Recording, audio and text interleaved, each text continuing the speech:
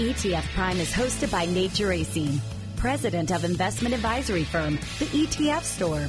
This program is for informational purposes only and does not constitute investment advice. Investing in ETFs involves risk, including potential loss of principal.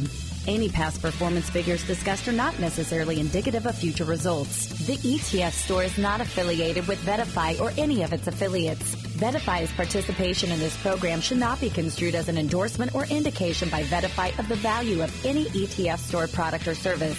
Visit ETFstore.com for more information. Is it time to amplify your income potential? Explore what a high-quality covered call strategy can do for your monthly income needs. Discover Amplify DIVO and IDVO, providing monthly income potential and active management in the efficiency of an ETF. When income matters to you, explore Amplify ETFs. Get current monthly yields at amplifyyields.com. There's no guarantee that distributions will be made. Investing risk includes principal loss. ETFs are subject to covered call risk. Visit amplifyetfs.com to view a prospectus which includes investment objectives, risks, fees, expenses, and other information that you should read and consider carefully. Amplify ETFs are distributed by Foreside Fund Services, LLC.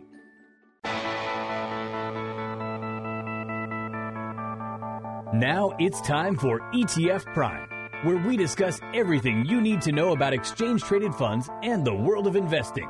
Whether you're an investing expert or just starting out, Nate will help you get up to date with what's happening on Wall Street and show you how exchange-traded funds can help lower your investment costs, reduce your tax bill, and allow you to take advantage of investment opportunities around the world.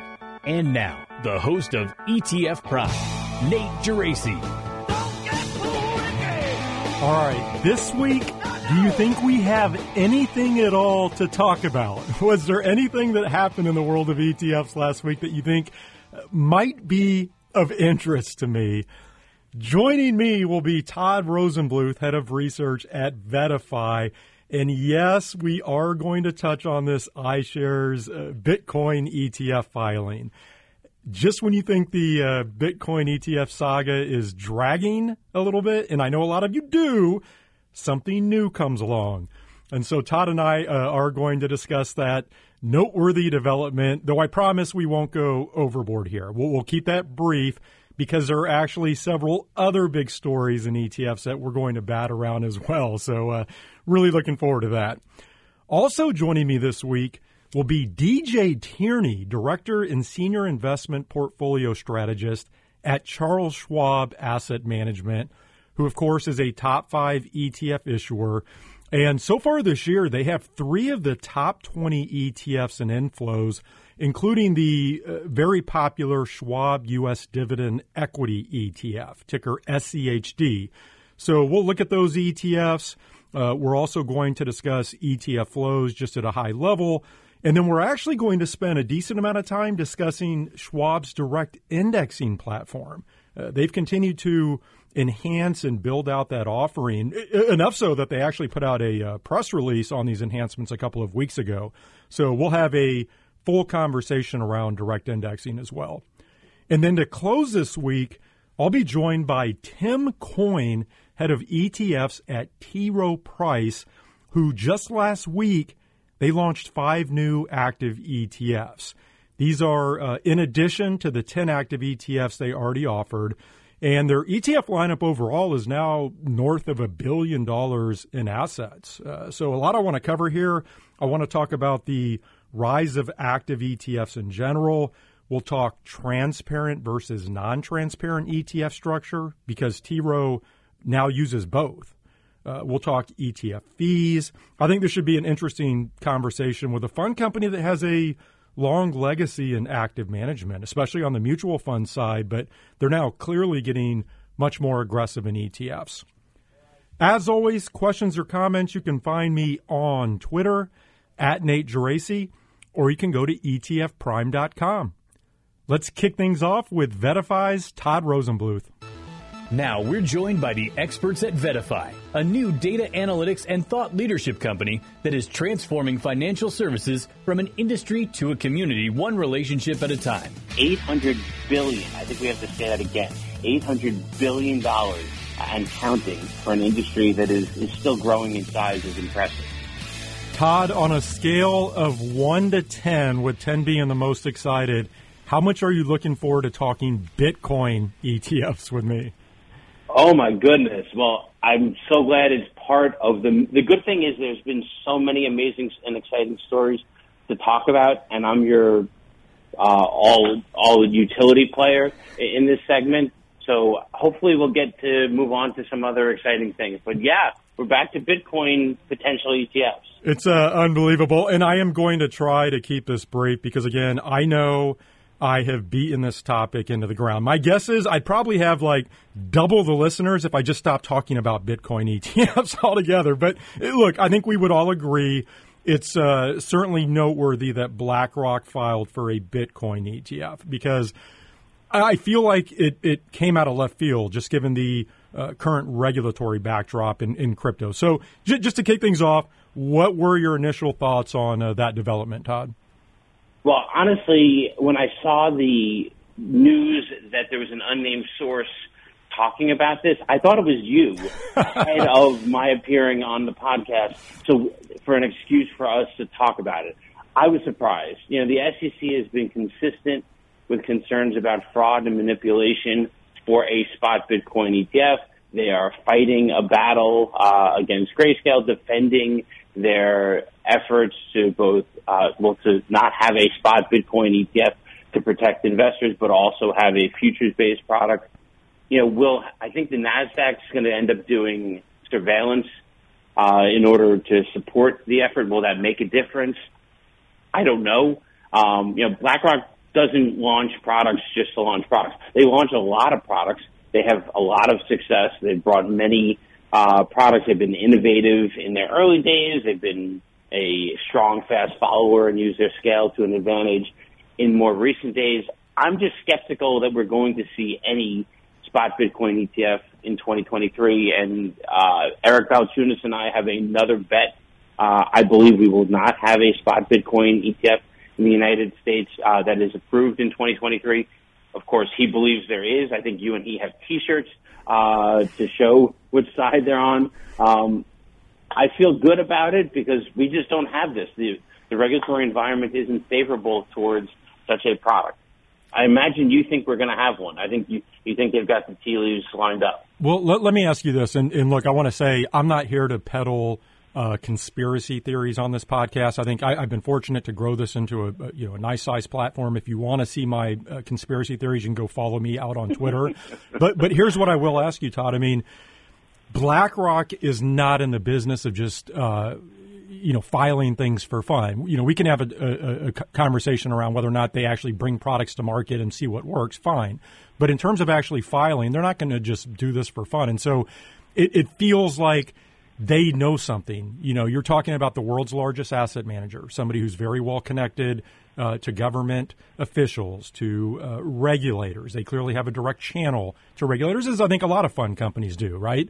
And so I feel like they have to have received some sort of message from somewhere that now is the time to file. Now, to what you were saying, the SEC has been crystal clear that they are not going to approve a spot Bitcoin ETF until they have some sort of regulatory oversight of crypto exchanges, whether that's, a fully regulated crypto exchange, whether to what you were alluding to, there's a surveillance sharing agreement in place between the ETF's listing exchange, in this case NASDAQ, and an underlying spot crypto exchange.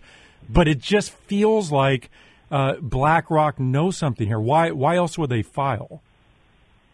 Well, right. I agree with you. They feel like they know something. Whether or not what they know is going to lead to a spot Bitcoin ETF being approved this year and for them to then launch a product. And if they are successful in getting it approved and they do launch a product, it will be tremendously successful because it's BlackRock. Their strategies are widely used within model portfolios across the overall industry.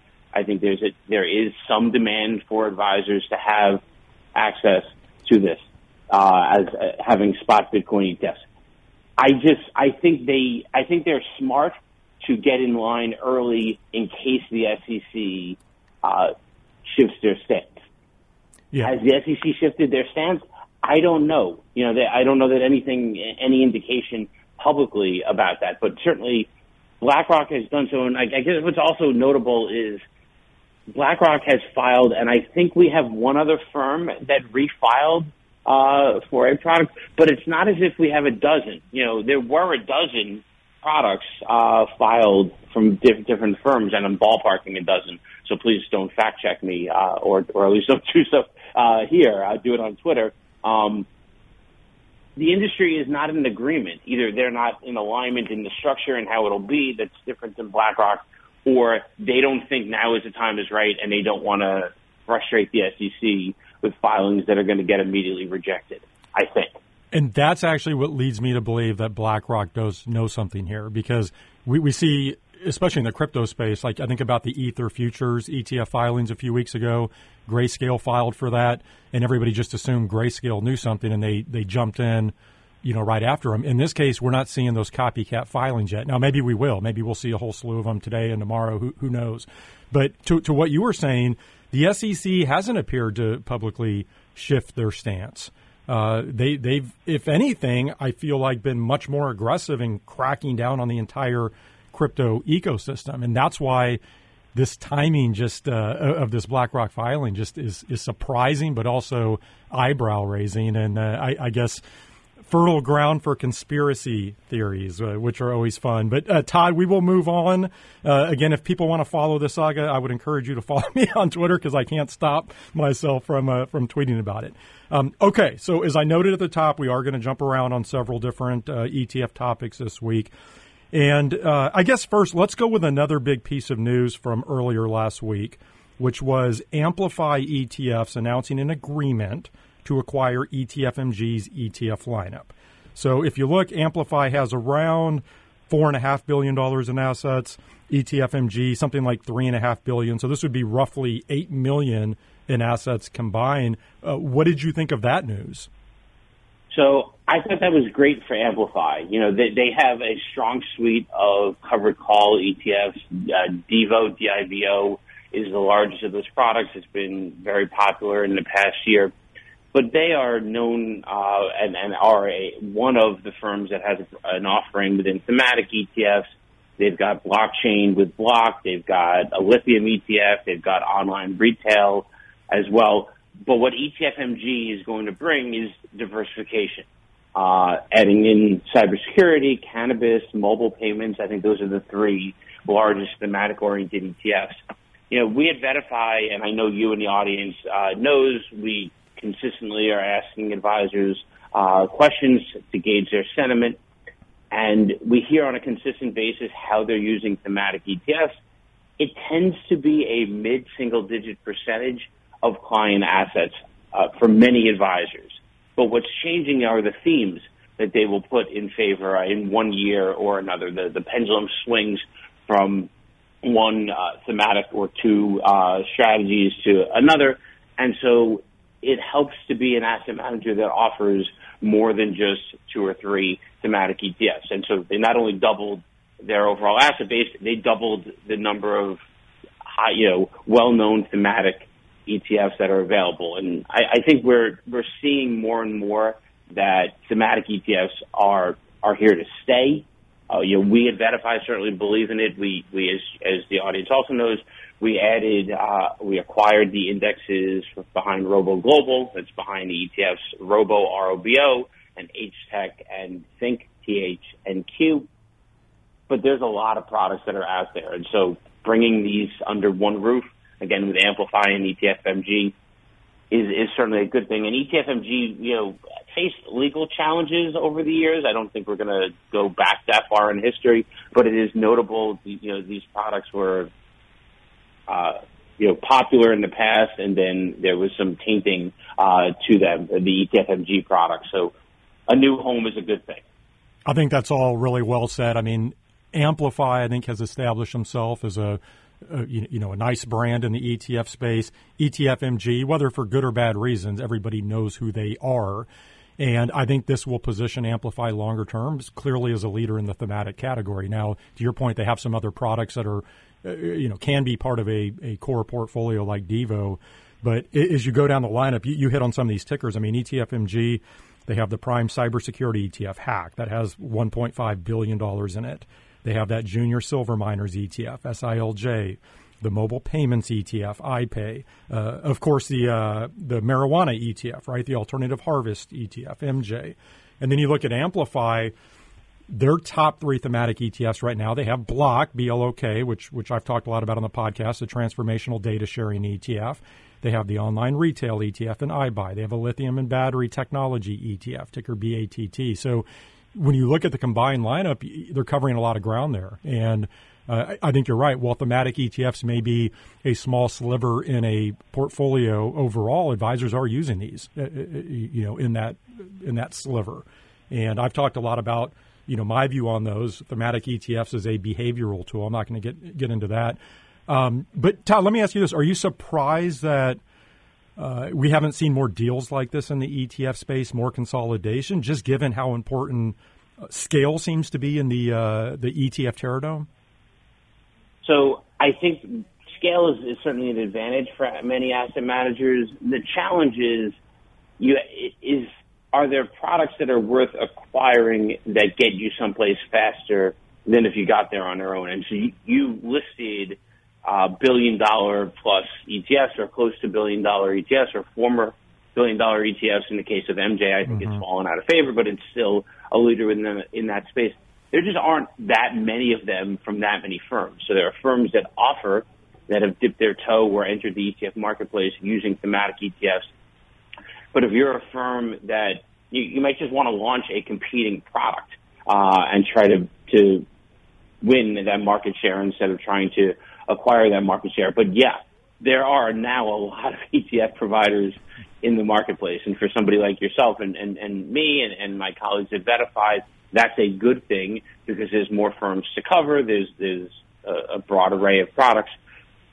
I just don't know that, two struggling or moderately sized firms coming together, I'm not referring to Amplify and ETFMG. I'm talking about anybody else that might be out there. You have to make an acquisition for the right reasons, and it's got to be a meaningful product in order to make it worth acquiring. Well, I think this will be an interesting one to watch. Again, combined firm, $8 billion, and Amplify has shown a willingness to bring new products to market, so I'll be keeping an eye on that. Okay, continuing on here with some other noteworthy stories from last week. You heard at the top that I'll be visiting with T. Rowe Price's Tim Coyne, who, as you know, they just launched 5 new ETFs last Thursday. And I know that you know that because you wrote a really nice piece on one of these ETFs that same day. And so do you want to talk a little bit more about T. Rowe Price and perhaps that ETF you wrote about, which was the T. Rowe Price Capital Appreciation ETF, ticker symbol TCAF? Why did that one catch your attention enough to write about it? Yeah, so when I want to do a slight clarification, it's the T. Rowe Price Capital Appreciation Equity ETF, and that's the key focus there. So what caught my eye is the manager or a manager at T. Rowe Price, David Giroux, is a star manager in my mind. He runs the T. Rowe Price Capital Appreciation Mutual Fund.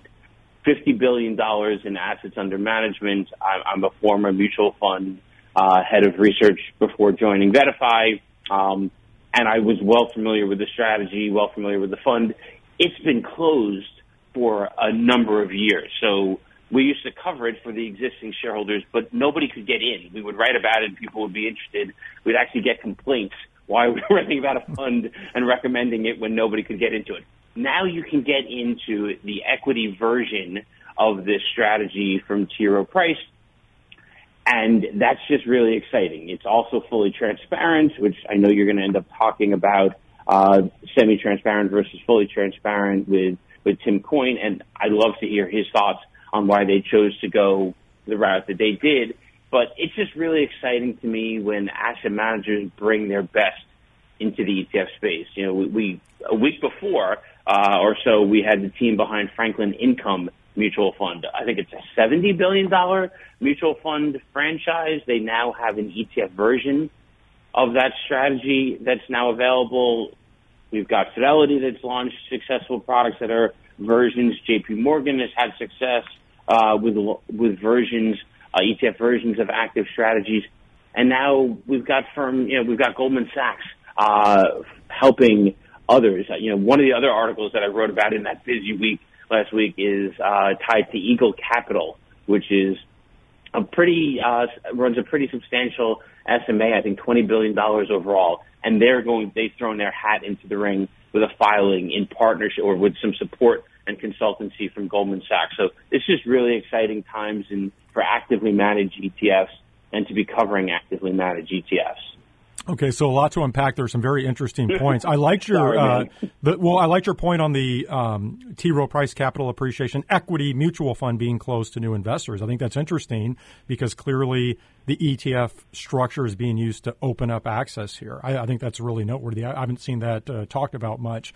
But, to your point on all of these brand name active managers getting involved in ETFs, I think you rattled off Franklin, Fidelity, JP Morgan, Goldman Sachs. You mentioned the piece you wrote last week on Eagle Capital Management, which, by the way, what's interesting there, you noted this, is they're using Goldman Sachs ETF Accelerator, which is Goldman's white label platform. And, of course, that's been a very hot area of ETFs, right? White labelers. When you think about firms like ETF Architect and Tidal and exchange-traded concepts, I guess I'm curious, do you think Goldman can have success in that space, just helping other firms bring new ETFs to market? I do. I think there's a distinction. So I do think that Goldman can and will have success in that space. But I think there's a bit of a distinction with what they're doing and the three firms that are wonderful firms, and I know you've had them on, and I know them within the industry. But what Goldman is doing is leveraging more of its institutional expertise. They're a leading liquidity provider. They have a risk management framework. They're more of a consultant, so as opposed to the white labeling services that I believe Tidal and Alpha Architect and ETC are offering. And Goldman is not helping manage the fund. They are really using all of their relationships within the broader ETF ecosystem to support a firm like Eagle Capital. And I think there was another firm that actually filed with a consultancy. You have to just think about how many relationships Goldman Sachs has within the institutional world, supporting asset managers in a variety of ways. It's just hard. I don't know that I'm going to get the line I did in my article correct, but if you're showing up to a party 30 years late, it helps to have a friend introduce you around to the right people, and that's what I think is happening here. Goldman Sachs is that friend, and we are, of course, part of this ETF party. I love that. I think it's a great analogy. And by the way, the other asset manager that is using Goldman's ETF Accelerator, I hope I'm pronouncing this correctly, it's Brandes, Brandes. So they filed for an international ETF, a U.S. small mid-cap value ETF, and then a U.S. value ETF. So, again, another asset manager to watch. Todd, as I think about this continued rise of active ETFs, clearly more investors are using them. And so I'm actually going to use that as a transition to get into something else you wrote last week. I mean, you were obviously very busy writing last week, but I flagged your story on the chart of the week. And that was on advisor usage of ETFs overall. So not just active ETFs, but all ETFs. And this chart showed that only 20% of advisors had more than half of their assets invested in ETFs. So let me repeat that. Only 20% of advisors had more than 50% of their clients' assets invested in ETFs. Did that number surprise you? I guess I was expecting something a little bit higher. So I was too, and again, this was data from a survey we asked advisors during an ETF webcast. So the sample size is not as complete in terms of all advisors that are out there. They've self-selected themselves to attend a webcast that's been marketed on the ETF Trends website about an ETF on a specific topic. So I would have expected that more of the people who were responding to this survey would have been what we refer to in the piece as ETF diehards. You're right, more than half of the assets. And that wasn't the case. And so as I looked over the data, that was just a reminder to me of helping explain what is actually in the portfolio. And as I think you know, this is one of my go-to topics about what's inside a fund, what's inside a portfolio, what's inside an ETF. And so I played around with a made-up model portfolio of my own that included some well-known blue chip stocks on an individual basis. It included, I think, 3 different mutual funds, one from Vanguard, where there is an ETF version of it, and then 2 from PIMCO and one from the Capital Group American Funds family, to just showcase there were ETF alternatives that were direct versions, in the case of Vanguard, Dividend Appreciation, VIG, or more analogs run in similar concept and style. So I highlighted the PIMCO Active Bond ETF instead of PIMCO Total Return, for example, and I did something with Capital Group's Active Large Cap Growth Mutual Fund versus the Growth Fund of America. More to just highlight that it won't take, well, 2 things. One, it's important to know what's inside the portfolio, and you might have more exposure to Apple or Microsoft than you might think of because it's inside the ETF. But also, we're still very early days in the ETF marketplace. 30 years, I think I mentioned, the party's been going for 30 years, and yet many advisors are only having some exposure to ETFs and room for growth. And here's how we could get there. If advisors took their active equity and active fixed income mutual funds and looked at the same firm, but looking at the ETF versions of those strategies, is an easy step. And I think we're on the path to that happening. This won't surprise you. Those are the exact same 2 takeaways I had. Just to parrot what you were saying, if you are mixing different types of investments, if you're sprinkling in ETFs or even a heavy user of ETFs, but you're also owning individual stocks or mutual funds or something else, make sure you know what you own. You don't want to be doubled up on NVIDIA or something. And then the other one is to your second point, which is that, I smell opportunity here. If we invert that 20%, that means 80% of advisors are less than 50% invested in ETFs. That is a lot of room to run for ETFs. And I know everybody out there would probably call both you and I ETF cheerleaders, but if you look at the data, I mean, that's got to be exciting for anybody involved in the ETF space. That is a lot of runway there. Okay, Todd, before I let you go, I guess on this note of knowing what you own, that's obviously something that you have championed for a long time, as long as I can remember. And it's also clearly a mission of VettaFi, right, to help investors and advisors with investment research. And I saw last week that VettaFi is a finalist for Research Innovation for the wealthmanagement.com awards. I saw your tweet on this.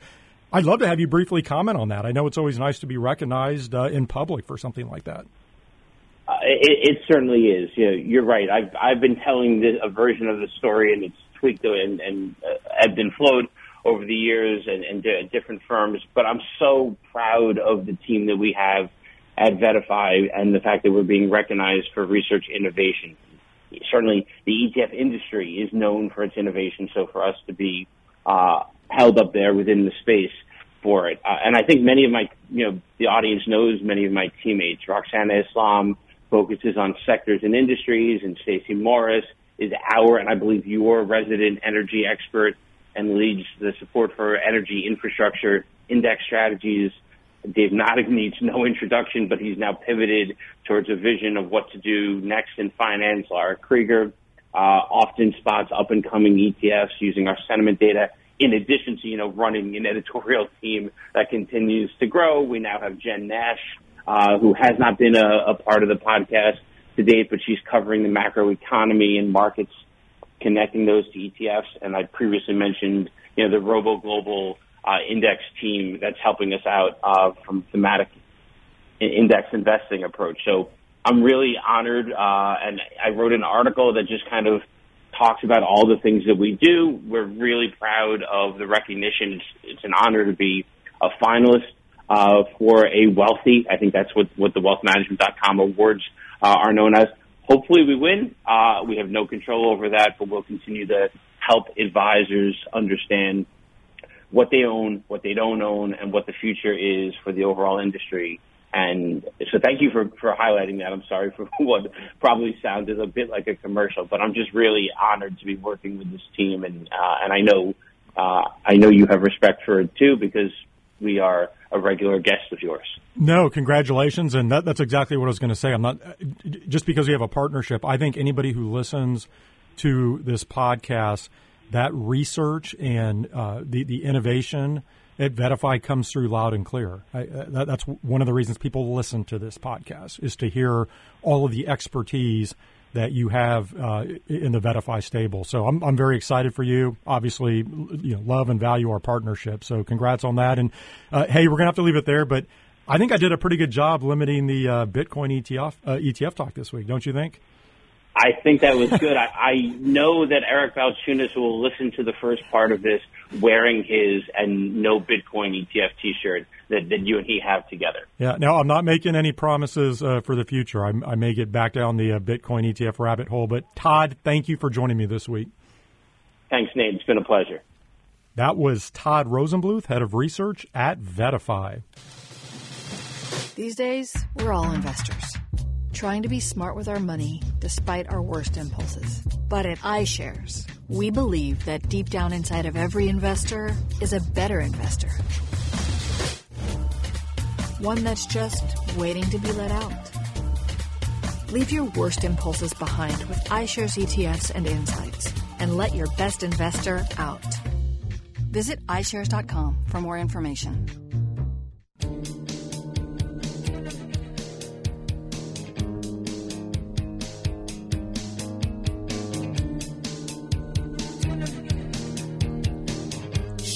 My next guest is DJ Tierney, Director and Senior Investment Portfolio Strategist at Charles Schwab Asset Management, who currently offers 29 ETFs, nearly $300 billion in assets. That includes 3 of the top 20 ETFs in inflows this year, which we'll get into. DJ is now joining me from San Francisco. DJ, always a pleasure. Welcome to the podcast. Thank you, Nate. Great to be back. I'm looking forward to talking to you again today. Yeah, so a lot we're going to cover, but let's actually start with ETF flows so far this year. And as part of that, we can certainly dive into those 3 Schwab ETFs I noted. But high level, just give me your take on ETF flows as we, I guess, are hitting the halfway point of the year, which is hard to believe. What's stood out to you? Yeah, I think we all have to take note of the large flows that we've seen into the fixed income category this year. They really are significant, and there's definitely something going on there that we should talk about with the interest rate backdrop. And then secondly, we should acknowledge also, overall flows are a little lower, particularly in equity ETFs, though there's evidence that's picking up more recently. Overall flows they're lower than 22, lower than 21.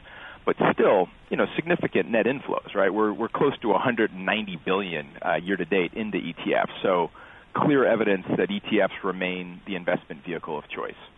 We don't have to get into too much detail, but on the equity side, and I've talked about this over the past several months, obviously equity inflows have been muted, but you look at the S&P 500 up 15, 16%. Certainly if you look at something like the Qs, running north of 30%.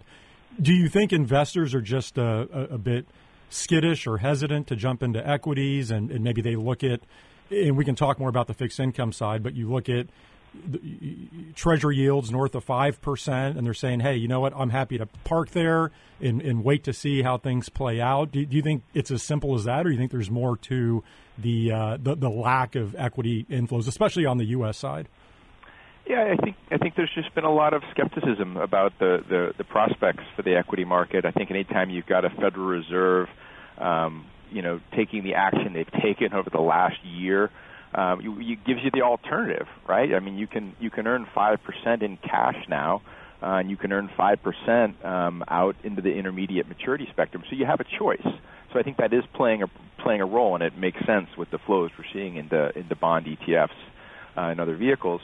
And I think this has been a rally that has surprised a lot of strategists. If you look at expectations from the street this year, equities are handily beating them. So I think all those things have come into play. Yeah, and again, I should note that U.S. equity ETFs have been making a bit of a comeback here recently on flows, and as you noted, we're around $200 billion for ETFs overall. So if you play that out for the remainder of the year, you're talking 450 up to $500 billion in inflows for ETFs. Not bad for a time period when people have looked at ETF flows and been a little underwhelmed. So, DJ, if we get into a little more detail, I checked this morning. You do have 3 of the top 20 ETFs in terms of inflows this year. So that's SCHD, the Schwab U.S. Dividend Equity ETF, SCHI, which is the Schwab 5 to 10-year corporate bond ETF, and then SCHO, which is the Schwab short-term treasury ETF. Now, from my perspective, I think SCHO makes perfect sense given where treasury yields are at, what we were just talking about. That's a pretty straightforward story to me. And we can talk SCHD in a moment. But I'm curious to hear about SCHI because I think that might surprise some people, just given that there's at least some credit risk involved here. And I know a decent chunk of investors are concerned about a slowing economy and even a potential recession. So what do you think's been going on with the interest around this ETF? Yeah, so overall, we're really not too surprised to see flows into the category. If you just kind of look back at a broader view, intermediate corporate bonds haven't delivered this kind of yield in over a decade. You really have to go back to 2009 before you had yields in excess of 5% for intermediate investment-grade corporate bonds.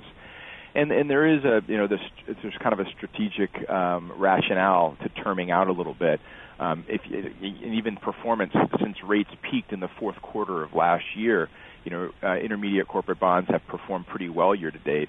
Our fixed income strategist, Kathy Jones, is constructive on terming out. And I mentioned before, you can earn 5% in cash right now, but if front end rates start to fall, that'll go away, and you'll face reinvestment risk. Where you can an intermediate maturity fund like SCHI, you've got a maturity duration of 6 years, so you can lock in those rates for a longer period of time. And then if you look at the fund itself, boy, there's a lot of diversification there, right? It tracks an index with thousands of bonds in it. The ETF itself has over 2,000 bonds in it, so you get a lot of diversification.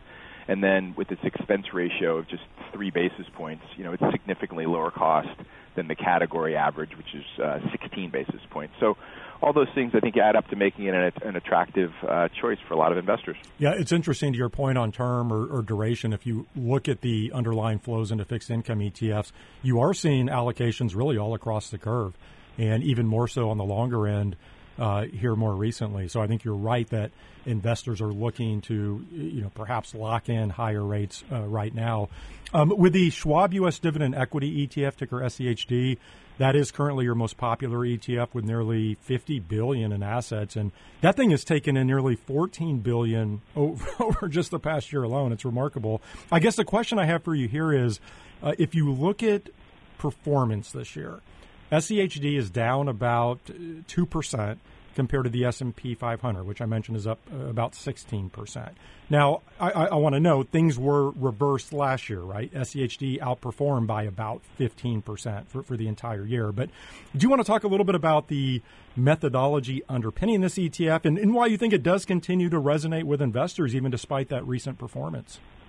Yeah, to the performance year to date, there has been a real divergence in performance, and if you look at the broad factor categories of growth versus value, right, you've seen a real divergence there where growth, whether it's you're looking at the triple Qs or other growth vehicles like SCHGRs, you've had tremendous performance, and then if you look at the value factor funds, they've underperformed. In SCHD, the dividend ETF category in general tends to skew towards the value factor. So that's kind of weighed on performance year to date. Frankly, we're encouraged to see the flows continue because, we really, most advisors will tell investors not to get too caught up in a quarter or two of performance and look at the big picture. The methodology for SCHD is really, pretty elegant. It focuses not just on companies that are paying dividends. Its index that it tracks really focuses and emphasizes the sustainability of dividends. In other words, not just companies that are paying dividend now, but are positioned to continue to pay them and even grow them in the future. And so it screens on some fundamental metrics, specifically companies with strong cash flow to debt, return on equity, a 5-year dividend growth rate, and then its actual current dividend yield. And so it takes all those things into account. And if you look at the long-term results of it, it's done pretty well in the category 3-year, 5-year, 10-year, back to its inception date. And all that methodology and all the thoughtfulness in design and its expense ratio. Again, it's a Schwab ETF, so maybe not surprising. Just 6 basis points. In the category average of 38 basis points, it stands out for low cost and some thoughtful methodology. So we think all those things are why it's really resonating with investors over the last few years. Yeah, and it's interesting because we were talking about the muted U.S. equity ETF flows overall, but of course SCHD does continue to take in money, and I think it comes back to what you were just saying in terms of the quality filter around this ETF, and maybe investors, if they are a little skittish, a little hesitant right now, they want to make sure they're looking at fundamentals. And that's really what SCHD, hangs its hat on. DJ, let's pivot from ETFs now because I want to make sure we have plenty of time to discuss your direct indexing platform. It's called Schwab Personalized Indexing. And I guess first, just overall, how has that been going? What type of uptake have you seen to this point on that platform? Yeah, thanks, Nate. So that the Schwab Personalized Indexing was unveiled with a public launch in April of 2022, so a little over a year now in market. And frankly, we've been really excited and heartened with the adoption, number of accounts, and asset flows. It's been healthy, and we're really excited to be a participant in this category in direct indexing. And how are you seeing this platform being used? Is it primarily in taxable accounts, and are investors and advisors wholesale implementing this within those taxable accounts, like replacing all existing holdings, or is it a complement? Just give us a flavor for how this platform is being used. Yeah, thanks. So first, ours is an advisor-led solution. You can't enroll in Schwab Personalized Indexing unless you're working with an independent advisor on our platform or engaged with a Schwab advisor through our branch network. So we really position it that way, and really appropriately, because to your point, it's for taxable investors only. And so for suitability, we want an advisor looking at the big picture of a portfolio, whereas ETFs, can be a be-all, end-all, and you can really construct a portfolio for almost any investor. But direct indexing is for core, medium to longer-term taxable allocations in a portfolio. And so if those criteria are met, though, or if there's a desire or need for customization, boy, when it fits, the after-tax benefits can really be significant. And so we're seeing advisors adopt it. It's not an ETF replacement across the board, but for, again, that core medium to long-term equity sleeve of a portfolio, it can be a really, really nice fit.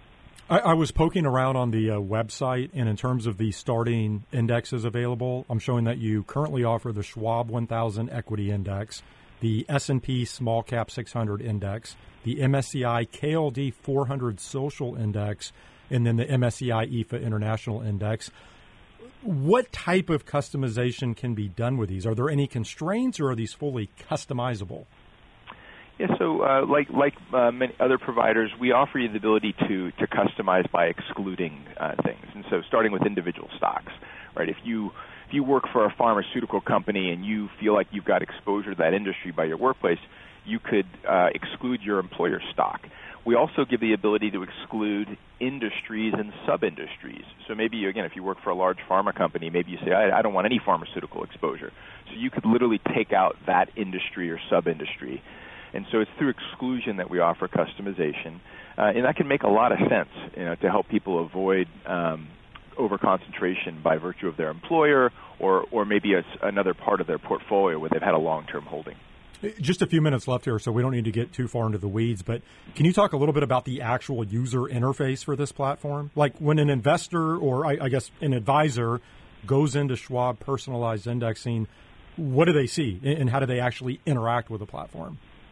Yeah, so we're excited. We actually recently made some enhancements just in the last month. And so from an advisor standpoint, we want to make it as easy as possible. And so starting with digital enrollment, you can onboard clients. They can onboard clients interacting digitally instead of paper that they might have previously thought of for separately managed accounts. And then after the account's enrolled, again, we want the experience to be easy and transparent. So we've got a digital dashboard where the advisor and the investor can see the results on a daily basis, see the individual holdings, see aggregate returns, and also keep track of the tax benefits as they happen. So, we're excited about that. It's the interaction and the experience from both the advisor and the investor standpoint are really becoming differentiated and helpful for long-term results. And the current account minimum is $100,000. Is that correct? That's right. Which, we acknowledge it's not an insignificant sum of money, but in that space for direct indexing, we lowered the bar there because many the major providers have minimums of $250,000 or higher. So bringing it down to $100,000, it can make sense for a lot of investor accounts with portfolios in the hundreds of thousands of dollars in taxable accounts. Can have an impact and be accessible to them. Well, DJ, always enjoy our conversations. I like this, covering both ETFs and direct indexing this week. Very interesting topics. Thank you for joining me. Yeah, thanks so much for having me, Nate. That was DJ Tierney, Director and Senior Investment Portfolio Strategist at Charles Schwab Asset Management. Motley Fool Asset Management asks, do you like the low cost and convenience of passive funds, but want stock picks that have the potential to beat the market? The Motley Fool 100 Index ETF could be the solution you've been looking for. Motley Fool Asset Management took the 100 top-rated stock picks selected by the analysts at the Motley Fool LLC and put them all into one simple, low-cost ETF. The ticker is TMFC. For more on this fund from Motley Fool Asset Management, visit fooletfs.com/ETF Prime. That's fooletfs.com/ETF Prime.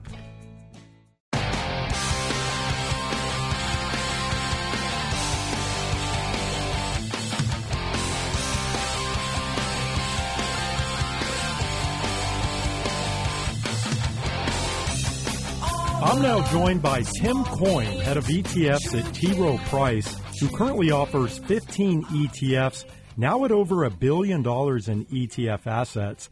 That includes 5 ETFs that just launched this past Thursday. And, of course, T. Rowe is one of the larger asset managers overall, some $1.4 trillion in assets under management. They've long offered a robust lineup of mutual funds, but they've entered the ETF space a little less than 3 years ago. They're obviously continuing to build out that suite, and Tim is now on the line with me from Baltimore. Tim, welcome to the podcast. Nate, thanks for having me. Appreciate it. All right, so like I said, you entered the ETF space about 3 years ago, now up to 15 ETFs. To start, I'm just curious how you think everything is going so far. Talk about this transition into ETF since 2020. Yeah. We're super excited about the expansion of our ETF lineup. I think it's fair to say when we entered the active ETF market, we really committed to putting our best foot forward for our clients. We first launched, as you mentioned, our first 5 products back in 2020.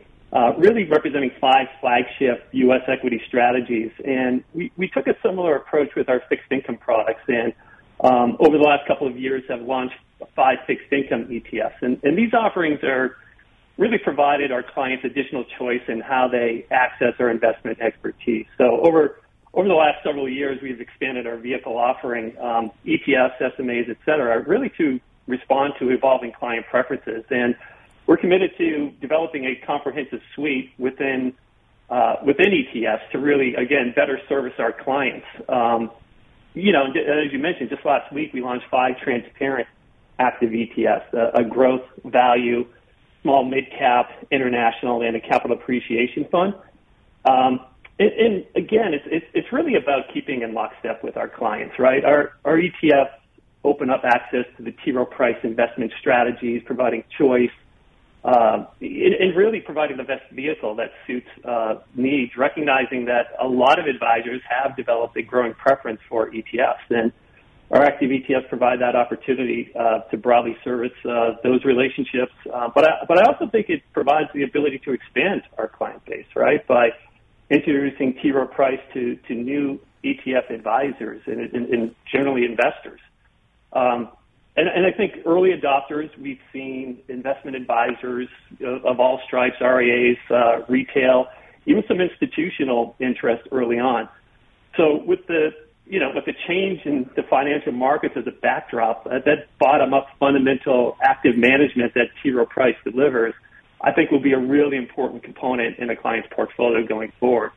And, the other thing that we hear a lot in some corners of the industry, it's, all active managers have been kind of painted broadly with the same brush. And when in reality, they're very different with different levels of experience, cultures, talent, investment platforms, et cetera. So again, giving our deep investment in research platform, I think this is a real strength for T. Rowe Price. And what we're doing is really delivering that strength through ETFs. And I think that is a really powerful combination. So if I had to, summarize, what our approach has been, it's been pretty straightforward. It's, the what that's being delivered is T. Rowe Price fundamental investment capabilities and leveraging our vast resources that are now made available through our ETF offering.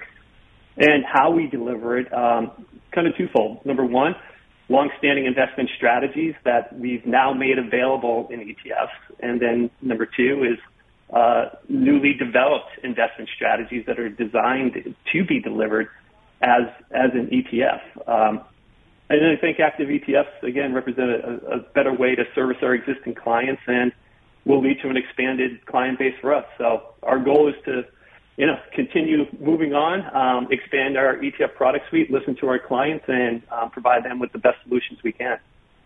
Tim, we'll obviously get into some of your ETFs more specifically, but and you were alluding to this, one of the bigger stories over the past 2 years or so has been the rise of actively managed ETFs. We've seen outsized inflows here, a lot of new launches, clearly much more investor interest. And you mentioned the market environment. Do you think the shift in the market environment was a key catalyst here, or do you think there's more to the story to the rise of active ETFs than that?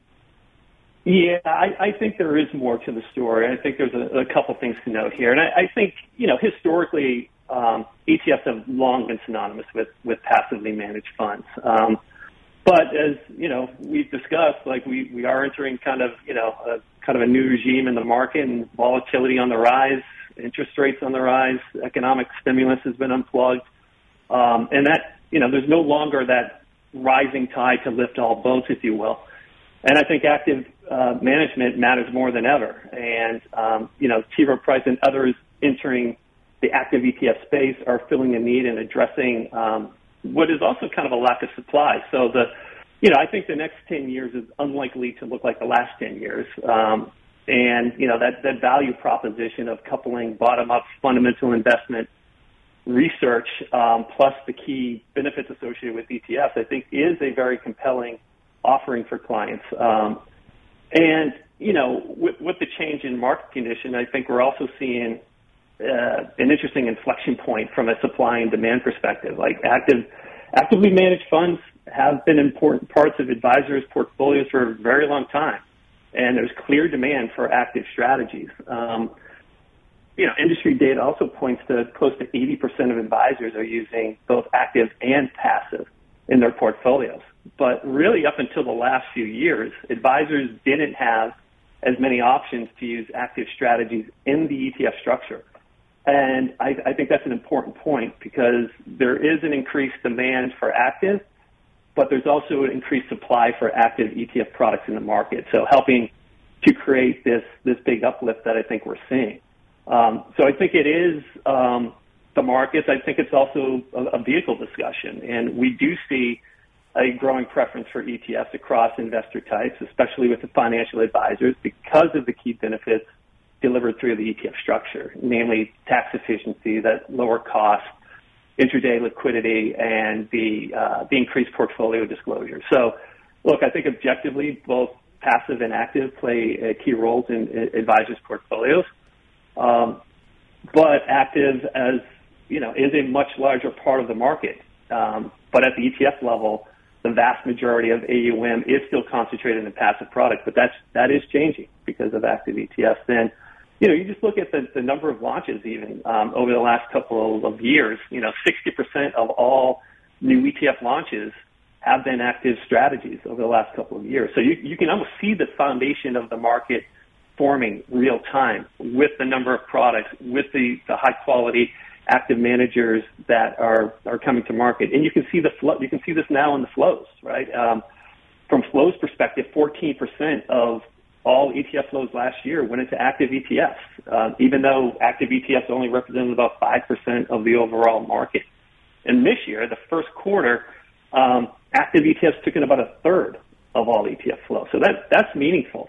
And active ETFs really, I think, are a new chapter in the overall ETF growth story. And it's just really encouraging to see advisors continuing to adopt ETFs in a meaningful way, and active ETFs specifically, as they look to enhance their clients' investment performance and portfolio construction. And something else I would mention is that we have seen that this provides a lot of value to the client, and active ETFs are being adopted in model portfolios, as an example, both in hybrid mutual fund ETF models, but also in 100% designed ETF models. So just more adoption and incorporation into ETF models, which I think is going to be another part of the growth story going forward. As a matter of fact, ETFs are projected to overtake mutual funds in model portfolios this year. So that's a trend I think that we will continue to see. So I think there's a lot of positive things happening in the market from an active ETF perspective in terms of the supply of product that's there, high quality active managers that are coming to market, and really strong in quality strategy offerings. Tim, if I look at your ETF lineup overall, it's currently led by the T. Rowe Price Blue Chip Growth ETF, ticker symbol TCHP. If we use that as sort of a proxy for how T. Rowe approaches active management, do you want to take us through the basic investment process here, just at a very high level, just a minute or two, explain the overall investment process here? Because, again, I think this is a good indication for how T. Rowe approaches active overall. Yeah, I think it's a good example of, again, a long-standing T. Rowe Price strategy. And as you mentioned, this is our largest fund. It was one of the first products that we launched back in 2020. And the ticker is TCHP or T-Chip. So we leverage the same portfolio manager. And as with all of our ETFs, we leverage the full T. Rowe Price fundamental investment research capabilities. So here you have a well-established strategy, the T. Rowe Price investment platform combined, again, with the benefits of the ETF structure. And, I should mention that we did hear from our clients when we were looking at developing our ETF product suite that they did want to have existing T. Rowe Price strategies made available in the ETF format. And that goes back to that evolving preference that more and more clients, or we're hearing from more and more clients that they do have a growing preference for ETFs and the expansion of ETFs in their portfolios. So, and I think it's also worth noting, just from a style perspective, right? There were some significant changes with some of the passive indices last year. So in December of 2022, as an example, the S&P 500 growth and value indices went through their annual reconstitution. And according to S&P, that reconstitution was one of the highest turnovers on record.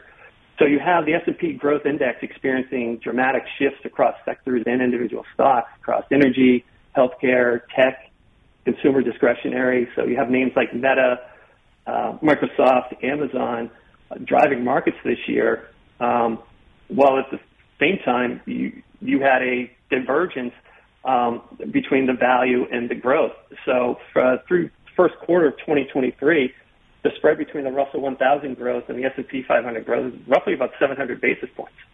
So this is, again, where we would make a case for active management that has more consistently stayed true to the investment style and, not to have shift as the indices have. So T. Rowe Price T-Chip strategy historically has stayed very true to its style, and this year is having a really strong year to date and is outperforming S&P growth by nearly 1,300 basis points. So again, that's another overlay where I think if you're looking at active versus passive, many times clients or investors may think, passive is passive, but in reality, you really have to take a look at the index, and you have to take a look at major reconstitutions like this and make sure that you're owning what you think you're owning, and that shifts aren't really drifting from a style perspective. Just a few minutes left here. When I look at that blue chip growth ETF, I would say an important attribute is that it's utilizing the quote-unquote non-transparent or semi-transparent wrapper. And overall, I would say the uptake and usage of that wrapper has been slow, right? The adoption just hasn't been there for whatever reason, at least not in the way that I think some in the industry had hoped. I'm curious what you see as the value of that structure. And then I'll just add to that, and you noted this, that your most recent launches, those aren't leveraging the semi-transparent structure. They're fully transparent. So what's the thought process for using or not using this?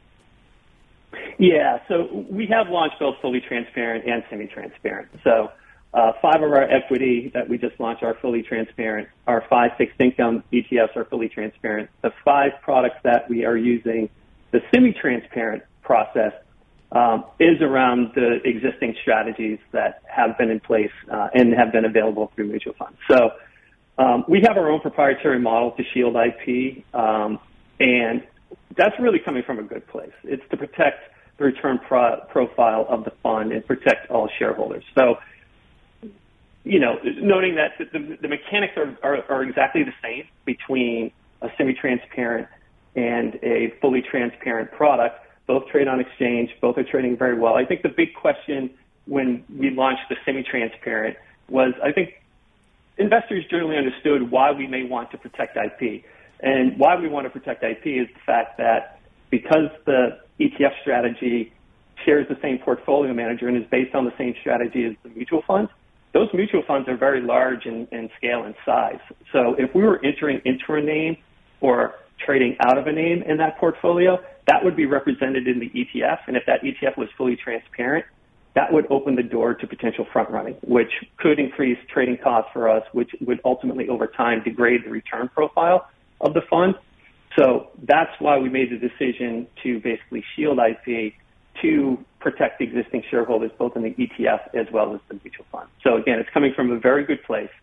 I think going forward, both are going to succeed and will continue to grow in size and scale.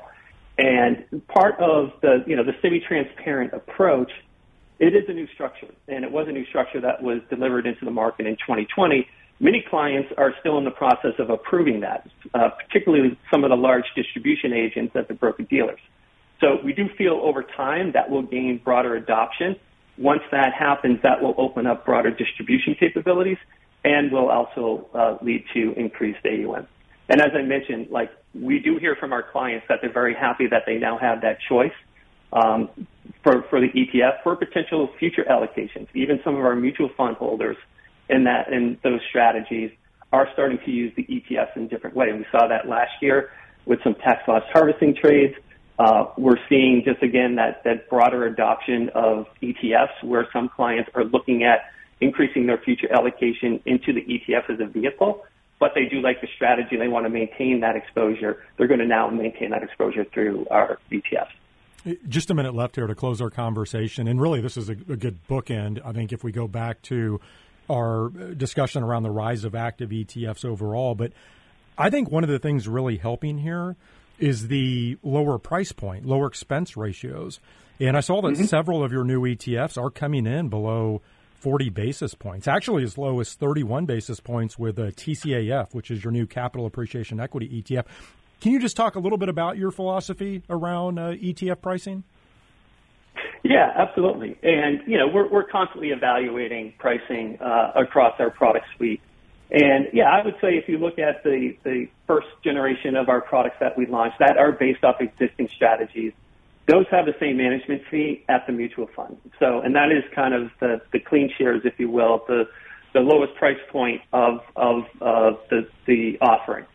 And if you look at the new strategies, as I mentioned, these are newly designed and developed specifically to be an ETF. So in that case, we did take a step back, look at the competitive landscape, look at the value proposition of what we're delivering, and in ETF wrapper, as you mentioned, being conscious of what the attributes of the ETF are and what clients have as an expectation of what's being delivered in ETF. I think it does come down to transparency, low cost, that ability to trade, and the tax efficiency piece of it. So we're very conscious and in tune with the market, with our clients, and want to continue to offer really good products at a really good price point. And we think we've done that very well to date. Well, Tim, congratulations on the 5 new launches. I certainly wish you continued success as you build out the entire ETF suite. Thank you for joining me this week. Nate, thank you so much. Really appreciate the time. That was Tim Coyne, head of ETFs at T. Rowe Price. That'll do it for this week's ETF Prime. I want to thank one of our sponsors, Neuberger Berman. If you would like to learn more about Neuberger Berman, you can visit nb.com/ETF.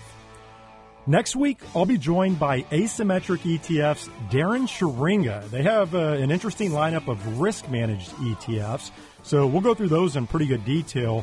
And then Motley Fool Asset Management's Charlie Travers, he's a portfolio manager. He'll spotlight several of their ETFs. Until then, have a great week, everyone.